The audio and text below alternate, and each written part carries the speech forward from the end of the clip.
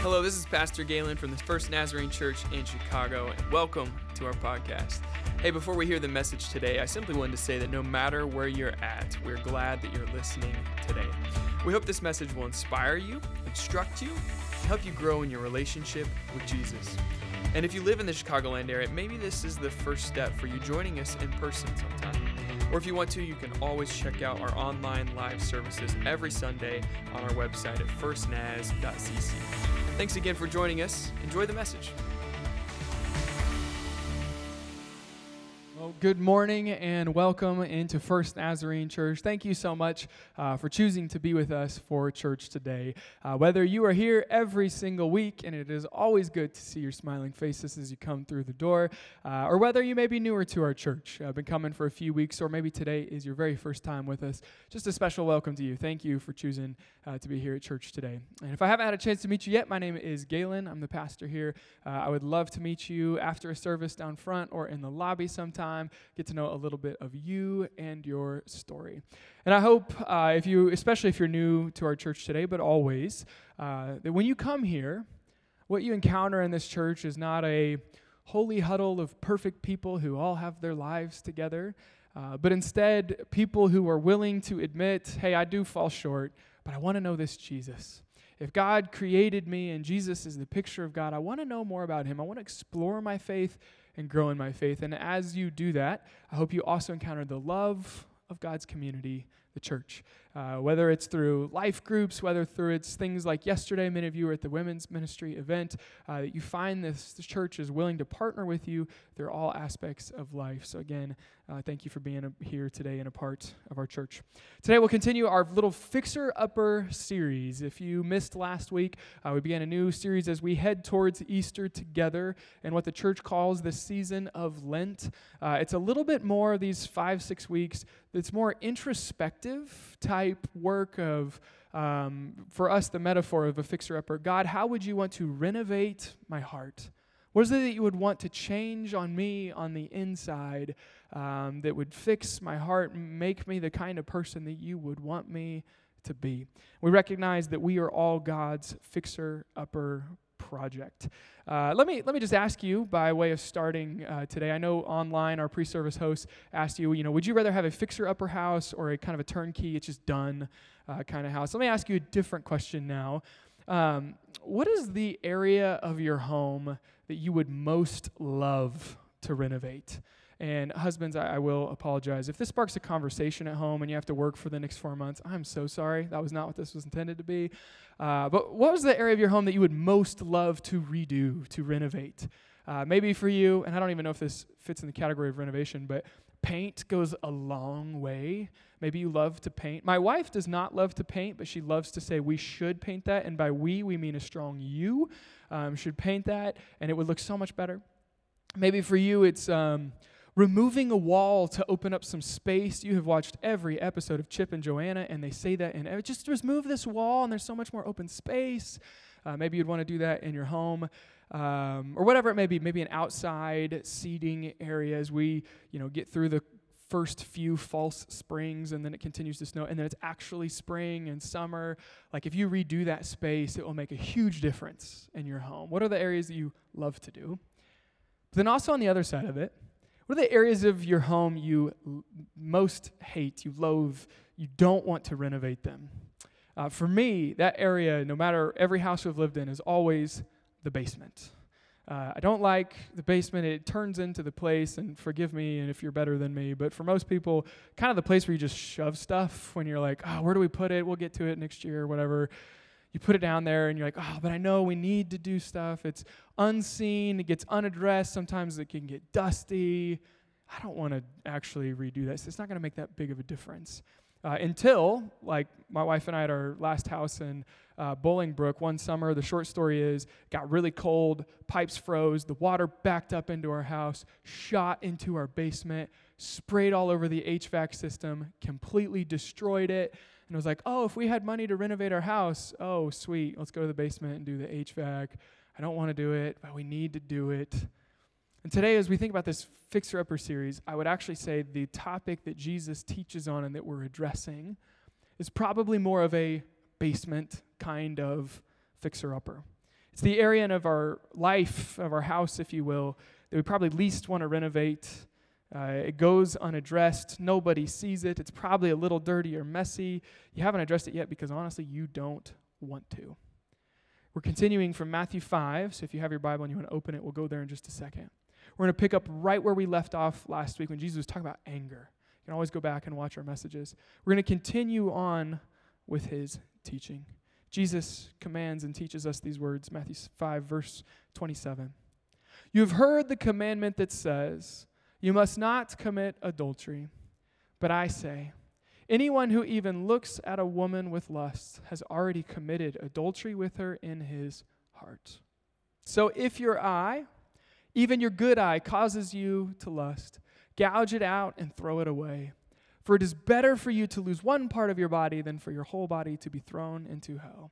And if your hand, even your stronger hand, causes you to sin, cut it off and throw it away. For it is better for you to lose one part of your body than for your whole body to be thrown into hell. Again, if you were here last week, I told you in the Sermon of the Mount, fair warning, Jesus' teachings are hard and it is gut level and they're difficult things. And like, do we really have to talk about that? And Jesus, if this is true, how can any of us live the kind of life that you want us to live? And I understand, let me just say this up front. I understand this is a subject, adultery, lust, that often we never talk about in the world. You don't just go grab coffee and like, hey, let's talk about it. And often it's not talked about in the church either. Yet I hope what you'll see today that it may be more relevant, more prominent in our culture than we normally think of. And so I think it is important for us as a church. First of all, if Jesus talked about it and taught on it, if we are his church, I believe we should do the same thing. But it also may be more relevant for us today than we first might think. And if some of you are like, hey, that's Galen, that's great. That's what the church needs to hear. I don't particularly struggle with that specific area of sin, so I guess today's not for me. I'll just come back next week. I'd say, listen, I still think there is value for you today. Number one, if you don't struggle with this area, maybe you would begin to pray for the other people in the church. When we come to church, it's not just for us and what we can receive and what do I get out of it. But you would support and partner with the church by praying for others maybe today. But secondly, I want you to see the principles behind sin or a holy life. Well, God says don't engage in these things, but do engage in these things because the principles are true of almost every area of sin in our life. Let me also just address, hey, if you're new today, you're like, today is my first Sunday and this is the message? Wonderful. I say this to you, hang with me. Number one, first of all, I hope you recognize our willingness as a church to not just pass over things. Like no one's forcing me to preach this. I could have easily moved on. But if Jesus said it, I think you would recognize, hey, this is a church that's willing to grapple with what Jesus had to say and try to live our lives accordingly. And secondly, again, that you might find something from today. Because I believe when God's church gathers, the Holy Spirit is here. Even if it's not on the theme or the preacher's talk for that day, God can do a work in your life if you're open to hear it. And finally, I also understand today that some of you may have kids in the room with you. Maybe you're not comfortable yet to send them back to our children's ministry. In order to let you know, just because you probably didn't know what the topic was today, in just a moment, I'm going to pray for us. And as I do, if you want to slip out of the room with your kids, there's a little play area for them in the lobby. This is on the TV in the lobby. You could listen there. You could listen later this week. You're like, I didn't come prepared to have that conversation with my 6-year-old. Mommy, what does that word mean, right? And so if you want to, in just a moment, you can feel free to slip out. We want to give you the space to do that. As we engage with this topic today, would you bow your heads and pray with me and ask Jesus for wisdom? God, as we approach your words today, just as you spoke to people back then, would you speak to us today through your Holy Spirit? Give us the courage to address things, the basement kind of things in our life that we need to. And God, no matter what is said today from the stage, would you be the one who does a work in our life, even if it's not around the topic, around anything that you would want to do a work in our life. Speak to us today. We're listening to you. We love you, Jesus. We pray this in your name. Amen. So let's look at these verses. Let's look at what Jesus had to say for us together. And Jesus says these words, listen, if your eye, even your good eye, causes you to lust, he says, gouge it out and throw it away. If your hand causes you to sin, cut it off. First of all, we have to address, did Jesus really mean this? Like literally, Jesus, this seems a little drastic, right? So, okay, all right, here's what we're going to do today. Fixer-Upper series. Let me see what we've got back here. I believe this, I'm not a construction guy, I think this is called a hacksaw. All right, Jesus said, today, who needs to lose a hand? Here's how we're going to respond to the message today. Is this what Jesus means? Is this what he means? First of all, I'm going to put this down before I hurt myself. What is he getting at? What does he actually mean? Does he literally, physically want us to do these things? I think obviously most of us realize the answer is no, and even when we want to approach Scripture with a literal interpretation, we always come with the lens of our own interpretation. We need to see if that's truly what Jesus meant or not. So what did Jesus mean? First of all, let me just say this. Jesus is not advocating for any kind of self-harm. That would go contrary to the belief of what you see all throughout Scripture, that God created you. He knit you together in your mother's womb. He looks at the physical body and calls it good. Jesus is never advocating for any kind of self-harm. That's not what is going on here. So what is it that he means? What is it the heart that he's trying to get here? And I think even if Jesus isn't literally saying this, we should not miss the point. Sometimes we tolerate sins in our life. I know I really shouldn't live that way, but it stays reoccurring over and over, and we begin to tolerate it in our life, and in a way, if it goes unchecked, it will eventually destroy us. I think what Jesus is saying is it's better to experience the pain of removal in the present than to get to an eventual separation from God in eternity. There may be a pain of embarrassment, or I actually have to go talk with somebody or meet with a counselor and I actually have to address it. It is painful. But he's saying, isn't it better to experience that kind of pain than to be separated from God forever? Jesus calls us to not tolerate anything in our lives that would make room for impurity, the absence of love, or the misdirections of love. Jesus says, do not give the devil a foothold. Don't give him space to work in your life. Remove it. Jesus is saying also, is this an eye problem? Is this a hand problem? It's a heart problem. So cut out your eye, cut out your hand. What is he saying? Cut out your heart? Well, no. But in some sense, yes. When you look at the entirety of Scripture, God has created us good. He's created us to live in a perfect, loving relationship with Him. We love others, we take care of creation, we steward it well as He has called us to do. But just as Adam and Eve back then, and we can't just blame them, oh, dang it, Eve, look what you did, now we all have to deal with this. The story is a microcosm of all of humanity. This is our story too. Every one of us has turned our back on God and instead chosen what we want for ourselves because we know what's best, and so we're going to disobey God and live apart from how He would want us to live because we know best. And when we do that, when we sin, when we live outside of what God would want for us, chaos and destruction and eventually death enter into the world. And so we know that today, even from a physical sense, we one day will all die, but even in the spiritual sense before then. The sin in my life has caused this deadness within me, this lack of fulfillment, this lack of peace or joy, this contrast to the abundant kind of life that Jesus describes. We can sense it and we know it. God, knowing that we cannot help ourselves, sends His Son, Jesus, to go to the cross, to take on all of our sin, our guilt, and our shame, and to have it hung on the cross and be carried into the grave so that even our sin would be done away with and die.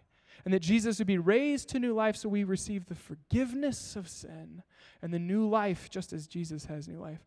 We experience the new life of God as well. It's the picture of baptism. I believe in Jesus. I'm dying to myself. I'm dying to my sin. I'm dying to this old way of life. I'm now being raised to living God's way of life with a new heart and a new life, a renewed heart. So when Adam and Eve sin, this original sin enters into the world where our heart's disposition is to choose. It's the heart turning in on itself. I want to choose me. And I'm going to look at God, I'm going to look at others, and I'm going to look out for number one. I'm going to choose what's best for me. And instead, the longer that you walk with Jesus, when you completely surrender your life to Him, God's grace comes into your heart and turns that disposition towards God, where you can truly begin to live your life, not choosing selfishly, but to love God and to love others and their experience new life. We need a renewed heart that is able to love God and love others. The heart of Jesus' teaching is about faithfulness. He begins by saying, "You've heard the commandment that says you must not commit adultery. But I say anyone who even looks at a woman with lust has already committed that adultery with her in his heart." I told you last week in the Sermon on the Mount, Jesus keeps saying this phrase, "You have heard it was said." So today he's referencing the seventh commandment from Exodus. It is the law, you shall not commit adultery. Then he says, even if you look with lust. This Greek word that he uses would be translated the same way from the 10th commandment. You should not covet. You should not covet what your neighbor has. And this, for me, is interesting. So if this is a desire of the heart, and this isn't, so let's say you don't struggle with lust today. Is there other areas of your life where you look at something that somebody has and you want it? You covet it. You're envious of it. I want that for me. And that is what it is at the heart here. It's not just about looking at lust with a woman. It's looking at anything else that anyone else has and saying, I want that for me. Lust, even as the dictionary defines it, is a passionate desire for something. I want that in my life. Psychology Today lists the top 6 things that we envy or we covet from other people. When we look at our neighbors, we say, I want that for me. What we desire, we want what they have because we don't have it. Any guesses today on what might make that top 6 list? Anybody want to guess? A house? Who said money? Money is number 1. We look at our neighbors. Man, if I had that, I have a desire to have what they have. Maybe it comes out in their house or their car. Relationship status is number 2. I want what they have. Number 3 is children. Number 4 is physical attractiveness. Number 5 is weight. Number 6 is professional success. So even if it's not the area of lust, how often do we look at our neighbor and say, if I had that car, I have a passionate desire for it, and I somehow believe the lie. If I had it, then I would be happy. Man, I look at that awesome car, and it's got the special kit, and it's blacked out. And if I had that, then I'd be happy. The 10th commandment, what if we look at our neighbor's house, car, their life, maybe in this case, their wife, and say, if I had that, are we desiring these things? But I want you to see this. Hold that thought in contrast. What is the greatest commandment? What does Jesus tell us of how we should live our life? Hopefully you know this. Love the Lord your God with all of your heart, soul, and your mind, and strength. The second is like it, or equally as important. What's it say? Love your neighbor as yourself. Hold these 2 things in contrast.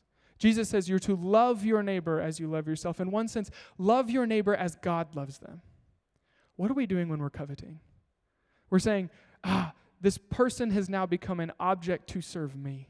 I don't view them as God views them. I view it for what's in it for me. What God desires is to do the change in our heart.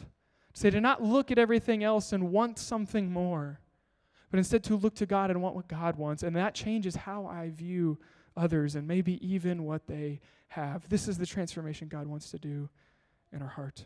Because Jesus is specifically talking in this passage about lusting after a person instead of other desires, I think we do need to spend a few quiet moments today and share, how do we live with freedom from this?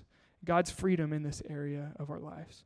You see, all sin takes a good thing and distorts it. What if God gives us the gift of love, and especially love within the relationship of a marriage?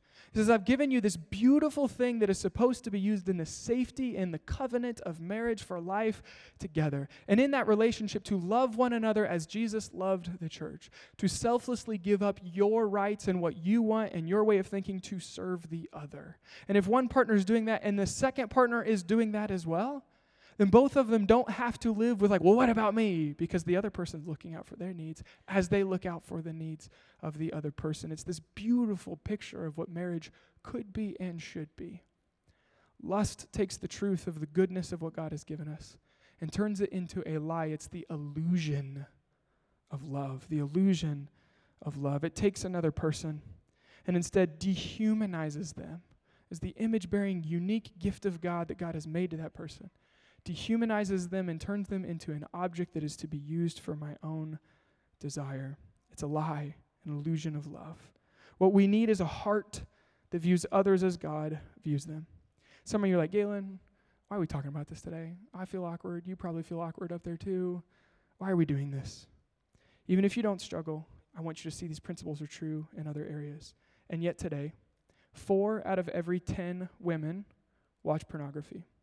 7 out of every 10 men watch pornography. 1 out of 5 Google searches is for pornography.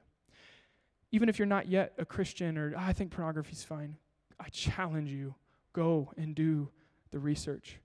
It shows it correlates, first of all, with unrealistic expectations with your spouse. It actually leads to decreased satisfaction, a lack of positive self-image, and increased chances of divorce.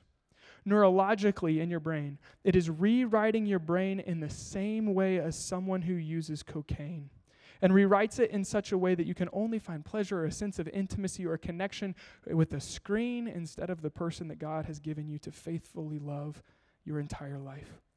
The reason why I think it's so prevalent in our society today is because it feels like a hidden thing. You know, if I struggle with outbursts of anger or drunkenness, everybody around me knows it. But this, we can engage with this and just clear the search history, right? And nobody knows. But can you wipe and clear the search history in the same way in your soul or what it's doing to your brain? The answer is no. And the fixer-upper idea and metaphor, I think the deadly sin of lust is equivalent to termites.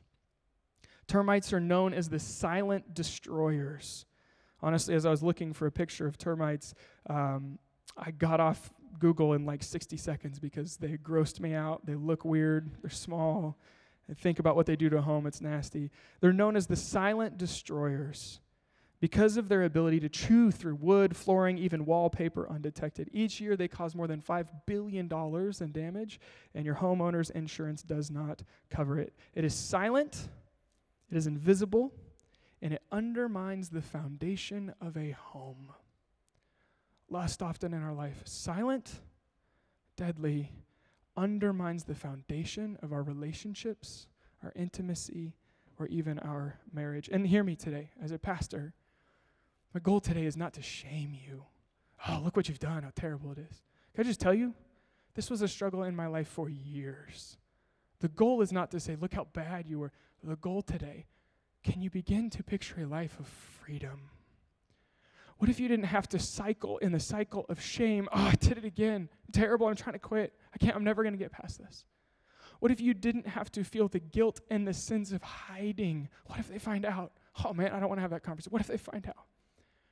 What if instead you could experience the freedom from guilt and shame and find wholeness and integrity?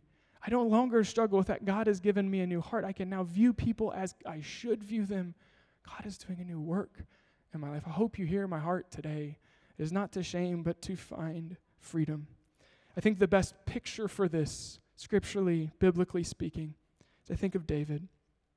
If lust is like termites, eating at the foundation of our relationships, think of his life. David one day walks out onto a ledge. He looks down, and he shouldn't even be there, by the way. He is in a space that he should not be. And he looks down, and there's a woman bathing. Now, David could have walked back inside. Whoa, I should not be watching. What is she doing out there? But he entertains a thought. And as he does, because he is king, his wish is literally someone's command. He says, bring her to me. So she comes to him. He sleeps with her. She becomes pregnant. Now, this sin of lust has now taken on a whole different thing in his life. Often our sin grows more than we ever think it will. When we're confronted with it, we have the option to own up to it and address it, to cut it out of our life, or to cover up. When we cover up, it will always get worse. David decides to cover it up. For him, what that meant, she was a married woman. I think the way I'll cover it up is to have him come home from war, and when all that doesn't work, he commands the murder of her husband. His lust has led into murder, the lust into adultery, and then to murder. But does God leave him there? Is the point to shame? Does God show up in a cloud and just strike him dead? Look what you've done. Isn't that how we view how God looks at us sometimes? God sends a man of God with the word of God to creatively tell this beautiful story to say, listen, what you're doing is wrong, but now you have an opportunity to respond. What if we, like David, while there was still time to respond, could choose to respond? again, I'm convinced that wasn't the first time in his life where he could own up to it, he could address it instead of cover it up. And he does. He says, I am that man. He is reconciled to God. God does not save him from the consequences, and he often doesn't. We need to learn. But he is saved and forgiven and reconciled to God. To this day, we know David is the man after God's own heart. He's an adulterer and a murderer, and that's his nickname, which tells me, and do not miss this, what if our stance with God had less to do with our past and the mistakes and the worst moments of our life, and more to do with where we stand today in the disposition and the direction of the way that we are moving? Instead of saying, well, God must not love me because of all of these things, take David's story. When he confessed, he turned and ran towards God, and what did he find? Forgiveness, mercy, compassion. The same is true for us today. The most clear scripture, Ephesians 4, says this: with the authority of the Lord, I say this to you. Live no longer as the Gentiles do, for they are hopelessly confused. These people that do not know God. Their minds are full of darkness, for they wander far from the life that God gives, because they have closed their minds and hardened their hearts against them. They have no sense of shame. So they live for lustful pleasure and eagerly practice every kind of impurity. But that is not what you learned about Christ. Since you have heard about Jesus and learned the truth that comes from him, throw off your old sinful nature and your former way of life, which is corrupted by lust and deception. Instead, let the Spirit renew your thoughts and attitudes. Put on this new nature. It requires active participation by us, created to be like God, truly righteous and holy. You once lived this way, but Jesus had died, and in your baptism you die with him, and now you live a new life. So throw off those ways of living. Begin to put on the new self of how God would want us to live, and God recognizes you can't do it on your own. He says, let the Spirit renew your thoughts and attitudes. Let him change you.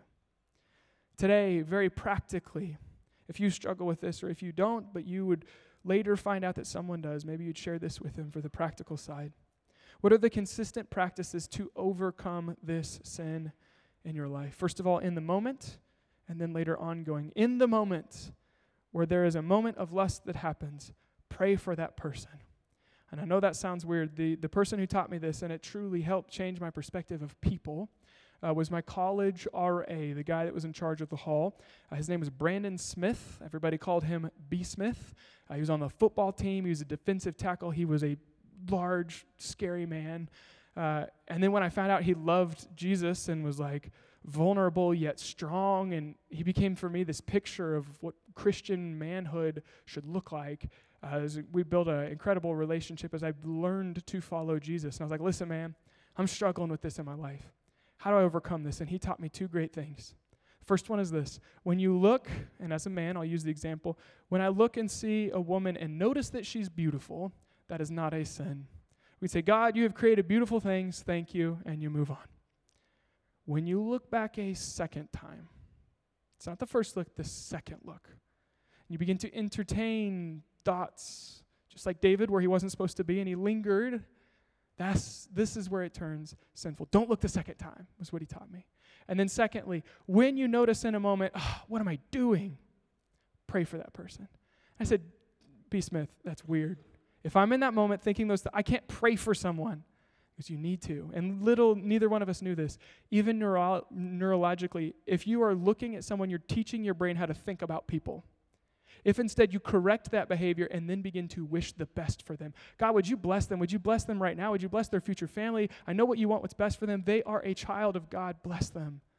You're teaching your brain to think about people differently. The advice that he gave me helped me so much. Secondly, not only pray for that person, Scripture tells you, what do you do in the moment? Run. Flee, it says, 2 Corinthians, flee from sexual immorality. Run away. You know, there's times in Scripture it says, stand firm, fight the fight, knock down arguments with reason, and stand firm. In terms of sexual immorality, run. Why? You see that Genesis 39, it's Joseph's story. Joseph is an attractive, smart, intelligent man. Another man's wife grabs him by the shoulders, grabs him by the coat, and says, come to bed with me. Now, what if Joseph is like, well, I'm going to stand firm and fight. The longer we stay in a moment, we can self-justify about anything, can't we? Well, maybe, and yeah. And what does Joseph do?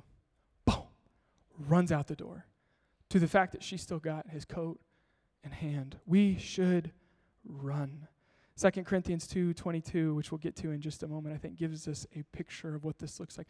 Even if lust is not your area of sin that you fall into, I would invite you to picture what that area may be. I want to give you maybe a helpful picture of what this could look like. Maybe you can see this. There's a line on the ground right here. God calls us to live, we'll call it over here, in godly ways, to live for him, to serve him. He asks us to do certain things, to live a Christian life of ethic and virtue and become more like Jesus. On the other side are the things that we know we should not be doing, the things in the Bible we read is sin, and that's over here. How many of us are like, okay, God, I want to live as you want me to live. Okay. And some of us, and not anything bad about us, but we're like, yeah, I'm going to be over here, but I don't need to be all the way over there, right? I can be right here, right next to the line, and I can, woohoo, it's pretty close. Be right next to you. And actually, if I get my tippy toes right here, I think I'm not over. Please don't push me. I'm not over the line, but we're facing this way. If we live like this, when I ask you the question I did last week, what we're failing to believe is that what God wants for us, as St. Ignatius of Loyola said, is our truest happiness. We think, well, God, how much can I live for you? But I kind of want what I want. I think this is going to make me happy, so I might dabble a little bit over here. God wants the best for us. Do we trust him in that? When he says live in these ways, and even if I don't understand it, God, you want what's best for me? Okay. I'd also say notice the direction. Because if, we're on this side, but I am facing this way, especially in the area of sexual immorality, it says run. Which direction do you run? This way. I want you to see this from 2 Timothy 2:22. Speaking of these things, it begins and it says, run. Run from anything that stimulates youthful lust. Instead, this for me is the direction you run. Pursue righteous living, faithfulness, love, and peace. Pursue the things of God. And then it says, I love this, enjoy the companionship of those who call on the Lord with pure hearts. Young people or others who are single that want to be married, and you're close to the line, and I want to, and I want this in my life. God says, run this way. Run. And when you find somebody else who's running with you, enjoy the companionship of those who call on the Lord. Don't try to pull them with you. Run this way. And if you find someone running that way with you, then run with them. Run from these things, and don't get caught in the moment. This is what we do in the moment. What do we do ongoing in our life? Today, commit. Commit. I will be a person who will overcome this struggle in my life. Job 31:1, if you want to make that your prayer every day, Job 31:1 reads, I have made a covenant with my eyes to not look with lust at a young woman. Commit and pray. God, if I can't change this on myself, would your Spirit change this within me? Secondly, ongoing, practice weekly, honest accountability. Yes, there are tools out there, website blockers, all these things, but the issue is not, frankly, we're smart enough, we can figure out ways around things. The issue is a heart thing. I think often looking into the eyes of someone who knows you well and asking the question, how'd you do this week? And if you lie to them, they know you well enough to say, stop it, don't lie. And having that kind of accountability. For James says, confess your sins to one another. Why? So that you will be healed. Today as we end, not just with this specific sin, but I invite you to think of the sin that you most easily fall into. Is it gossip, slander, drunkenness, lies, stealing, greed? I want you to see how it works in our life and how it leads us away. I'm going to walk you through these 4 verses. First of all, from James chapter 1. It says this. Temptation comes from our own desires. This is our heart wanting something else, which entice us, what if I had it, and drag us away into isolation, I would add, most of the time. These desires give birth to sinful actions. And when the sin is allowed to grow, it gives birth to death in our life. We think we can get away with it because nobody else knows. Nobody knows, right? It's isolated. But then we read these haunting words from Luke. Luke writes, "For all that is secret will eventually be brought into the open, and everything that is concealed will be brought into the light and be made known to all." When I read that verse, I would say, shoot, if everyone's going to know everything eventually anyway, I would choose now to, like Jesus said, go through the pain of removing it in my life. Now, I'm going to drag it into the light now while I still have time to respond to Jesus, versus one day getting before heaven and everyone I love and everything being brought to light. Maybe the time to deal with it is now. Again, this is a heart problem. I want you to see this from Joel. So what's our response? This is what the Lord says then. "Turn to me now while there is still time. Give me your hearts and come with fasting and weeping and mourning." God, I'm so sorry. I've desired these things. It's given birth to death in my life. Take my heart. And then what does he do with it? Those words from Ezekiel. "I will give you a new heart. I will put a new spirit within you. I will remove from your heart of stone," this hard-heartedness, "and give you a heart of flesh. I will put my spirit in you and move you. I will move you to follow my decrees and be careful to keep my laws." What if we, as God's people, this Lenten season fixer-upper, God, what I need to be fixed most is my heart. Change my desires. Change what I want. God, help me to live for you. Do it. You do it, because I can't do it myself. Put a new heart within me and teach me how to live for you. Today we'll respond all together as a church, just as we did last week and we will throughout this entire series. I've built in time and space into our service. Honestly, and I truly believe this, what most of you need is not another thought from Pastor Galen. What you need to do is to go and seek God. Talk to him and respond to him. He is the one who can change your life anyway. If it is helpful for you, we have response stations around the room. There's 2 up front, there's 2 on the sides if you want to slip out there, and 1 in the balcony in the center behind. At these stations, you'll find different ways to respond. Maybe you want to light a candle to pray for someone else. God, this isn't my area, this issue today, but I wonder if somebody in my life, if this is their issue. Either way, I'm going to pray for them. As you light it, God, would you help them? Maybe as you light the candle today, the person you're praying for is you. Maybe you would come to response station and you would pick up communion. You would look at the cross.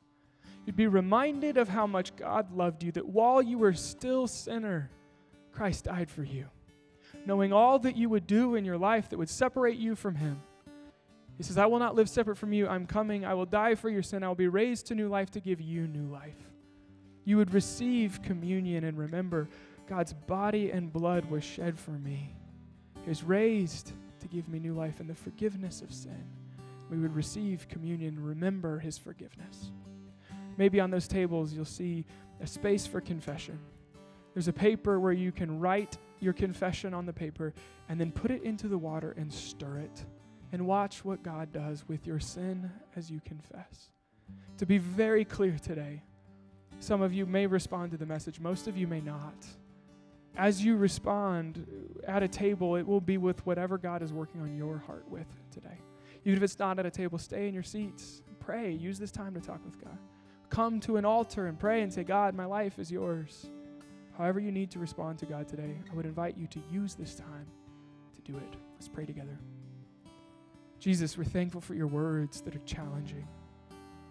Ultimately, we trust that you want what is best for us. For some of us, help us to go through the pain of removal of something in our life now so that we can step into freedom and step in the life that you have for us, a life that is full of love for you and love for others. Holy Spirit, in just a moment, would you, as you are already here and speaking, continue to speak to us. Help us to respond to you today in whatever ways that we need to, for ourselves, for others. Help us to use this time with you today. We love you, Jesus. We pray this in your name. Amen. Hey, thanks again for joining us for the First Naz podcast. If you're interested in what your next step in growing your relationship with God might look like, I'd encourage you to visit us at firstnaz.cc/engage, or you can download our app from the App Store, First Nazarene Church. And there you can let us know if you've made a decision for Jesus, or you can also find practical resources to help you grow closer to Jesus. I'd also invite you to subscribe to the podcast if you're not already, to make sure that you've always got the latest content. And if you want to, feel free to share this on your social accounts. You never know who else might need to hear today's message as well. Well, thanks again for joining us. Have a great day.